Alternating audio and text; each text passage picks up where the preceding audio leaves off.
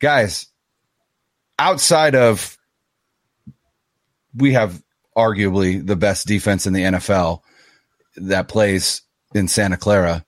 What are some other positives that came out of this game for you? Mitch Wishnowsky. Go ahead, Alan. I would say Mitch Wishnowsky, unbelievable game. Unbelievable. Like, it's very weird to talk about a punter that way, but this season he's just been lights out. And I remember when Andy Lee earned that extension. Remember that, guys? He did earn that extension. Yes, he did.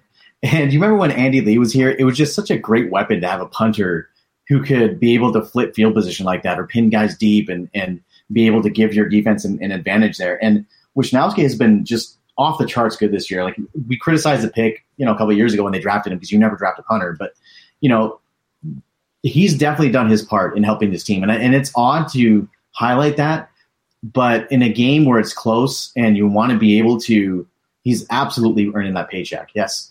And in a game that's close where you need to be able to either flip field position or pin them back deep to give your best in the league defense more cracks at getting the ball back, that is huge. And, he did his part yesterday. The punt that was down the 1 inch line, I've never seen a football bounce like that. Like, horizontally, where the fat part of the football. It landed flat.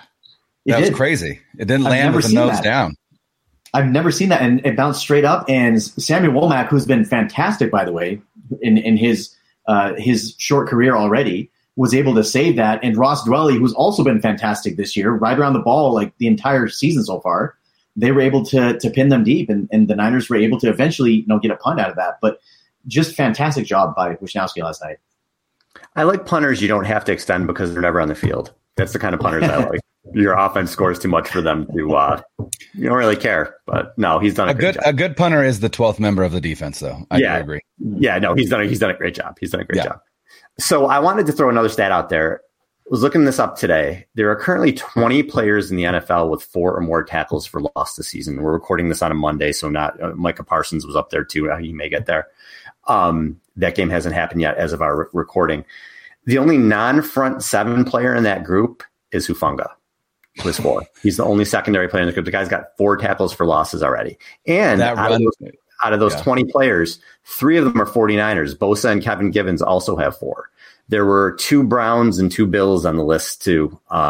So the Niners defense has just been absolutely insane. And those are guys, Hufanga, I was a little worried with him. I wasn't sure if he had the speed. I wasn't sure how he's going to do coming in. He's been sensational. I mean, he's a Pro Bowler the first 3 games, over the first 3 games, I think for sure. And I thought another player who impressed me last night was Drake Jackson. And if the Niners won, the 2 biggest plays of the game for me were on that drive when Hufanga had the tackle for loss on the handoff, and Drake Jackson gets the sack on the next play. Yeah, those would have been the 2 biggest plays of the game for me because Denver's driving and they had momentum at that point. They had a ton of momentum, and Hufanga and Jackson just stopped it, just straight up stopped it, and then they had to punt. And I said, those are the 2 biggest plays of the game until Numbnut stepped out of the end zone. But until then, those were the 2 biggest plays of the game. And that's for 2 young players like that, huge. So I was really excited about that. It's interesting. It was noticed last night, and somebody, Vish Kumar, and I talked about him last week, asked Kyle Posey of Niners Nation if anybody asked Shanahan on his conference call today about Diamador Lenore and the amount of time that he played last night. Diamador Lenore was the slot cornerback last night. He played 30-plus snaps in the slot, and Samuel Womack didn't play any in the slot. And somebody asked, and it said that Diamador Lenore had won that job based on how he played in practice over the past 2 weeks. And it's just interesting to me that once again, a rookie who showed a lot of promise at the beginning of the year, just like Diamador Lenore did last season, is all of a sudden MIA in week 3. And we're asking questions like, where is this guy? And it's just interesting to me that Womack, who quite literally with his play against the Packers had the 49ers releasing the guy, Darqueze Dennard, the guy that they had penned as the starter going into the season. They released him flat out because of Womack's play. And he hasn't done anything on tape so far in the first 2 weeks of the season to say that he's needing to be replaced. But all of a sudden, Lenoir gets those. Lenoir had a great game. I'm not saying that he didn't, but this whole Kyle Shanahan and rookies thing is kind of interesting to me. Obviously, Spencer Burford is playing, and this game was really the first game that he didn't play very well at all, and he didn't. Aaron Banks still playing incredibly well, but Shanahan in his call today also did say that they're hoping to get Brunskill back this week, and he can help out inside. My question is that going to be Spencer Burford, who's had one poor game so far against Denver? And that's a good front, right? That's a good front. You've got Aaron Donald coming in this week. Maybe that is why they're talking about it, because Daniel Brunskill is the Aaron Donald stopper, trademarked for the No Huddle podcast here. And so maybe they are going to put him in, or is that going to be Jake Brendel, who Kyle Shanahan blamed for that fumbled snap? He did not blame Jimmy on that. He said that everybody else went on one and Brendel went on two. I asked my buddy Tim Sprinkles, who I host the Denim Dungeon podcast with, former collegiate quarterback. I asked him flat out in the game when it happened, whose fault was that? He said Jimmy. The ball hit Jimmy in the hands. So the fact that, again, Kyle Shanahan is not blaming Jimmy for that, I don't know. But the reality is as well, guys, I know that we asked for positives, and Hufanga is a positive. Mitch Wisnowski is a positive. The defense overall is a positive. The ascension of DeMeco Ryans to arguably the best defensive coordinator in the NFL. That was my argument last night on Twitter. I think that's a positive. Coming out of that game, though, Trent Williams, high ankle sprain, going to miss quite a bit of time. Azeez Al-Shaair, MCL sprain, just like Elijah Mitchell, out 6 to 8 weeks, which means that since the beginning of camp, the 49ers have lost the following players to multiple week or season-ending injuries.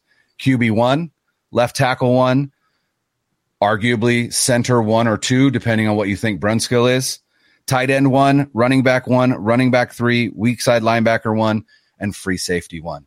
Injuries, once again, a theme for the 49ers season, right? And I had tweeted that out, and somebody replied, NFC Championship game, rehab season, NFC Championship game, rehab season. Is this a pattern? I hope to God it's not. Yeah, and we'll get into that more. Obviously, the Trent Williams injury is huge, and we'll get into that more at our show at the end of the week, because it's going to be McKivitz from what Kyle Shanahan said. Yeah. McKivitz did okay last year. The Niners have had a lot of time where they've had to rely on backup linemen, and they've generally done okay over the past couple of years, whether it's been Skule and Brunskill or McKivitz last year. So we'll see, but obviously you take the best left tackle in the game out and you're going to miss him, and they certainly did Sunday night, and they will moving forward. But we'll get into more of that with the offensive line. The Brunskill thing is a good point, Brian. I'm really curious. When Kyle said that, I was curious, well, is he going to play? Because I wasn't sure he was, and now maybe he will. So we'll have to talk about that too. Yeah. I think that when it comes down to it, there's a couple things now that they have to stem the tide from the Trent Williams injury. Best left tackle in all of football is now out for probably half the season, and in a situation where you're not able to run the ball, the Debo kind of handoffs and backfield runs, like it seems as if like the league has kind of got smart to it, and they're not as effective anymore. It just seems like this offense, like it just looks very similar the entire time. The only difference is that like you see these Debo runs out of the backfield in this wide back position that has been created, but otherwise it looks the exact same as it did 4 or 5 years ago. And to me, that's the most concerning thing, is that they just haven't seemed to have evolved. And when you have injuries, you have to find new and creative ways to be able to win games, and to be able to do that, they'll have to evolve, and it'll be interesting to see if they can. It's a long season, guys. Like we talked about this already earlier in the show, and last year is an example of that. You don't want to start that way, but it just shows that you can make it. So a lot of stuff can happen. They should really be 3-0. Honestly, they should be 3-0. They should not be sitting at 1-2 right now. Possibly 1-3 if they lose to the Rams. But hey, if you win against the Rams, you're 2-2, and you're right back to the top of the division. So it's a very competitive division. That is a positive right there. So that is a must win against the Rams. I feel like you have to get that game, because if you get down a 1-3 hole, it's not impossible, but with the top of the division in your grasp, you have to take advantage of that. So we'll see, guys. I mean, like, this was a good therapy session. I'm more optimistic at the end of this than I was at the beginning, but really, it just depends on your quarterback, right? Like, if they even got mediocre quarterback play last night, they would have won, right? They got worse than mediocre. They got terrible quarterback play. That's the unfortunate reality. Yeah, someone commented, we are not beating the Rams. I would like to remind that person that the Rams beat the Cardinals 20-12, and the Rams have not looked good at all this season. And for what it's worth, the 49ers beat the Rams in Week 18 with Colton McKivitz at left tackle and Tom Compton at right tackle. So it has been done before. Yeah, and we'll get into that game on our next show because it's a huge game. They can't go 1-3, so it is a big game. We'll talk about that. Before we get out of here, I want to throw one more stat out at you. You brought up Deebo's runs, Zane. He's had runs of 27 and 51 yards this year, but other than that, his other 15 carries have only gained 33 yards. So yeah, in last week 3, I think he had 5 carries for 6 yards. So teams are starting to kind of key in on that, and that is something to watch too. If that doesn't work, we have something else. So, but we'll get into that. Also, hold on. I would say, Al, before you send us on out of here, I would like to shout out on this broadcast, not obviously on the screen. We do have a new member of the team. Ryan Smith is our producer for Odyssey. And one thing that he did, we were talking about prior to going live. If you take out the 2 long runs from Jeff Wilson Jr. last night, the San Francisco run game rushed 15 times for 33 yards. Oof. I didn't realize that. That's so scary. Not going to cut it. Man, all right. Well, we'll get into this more in our next show. Until then, for Zane and Brian, this is Al. Peace.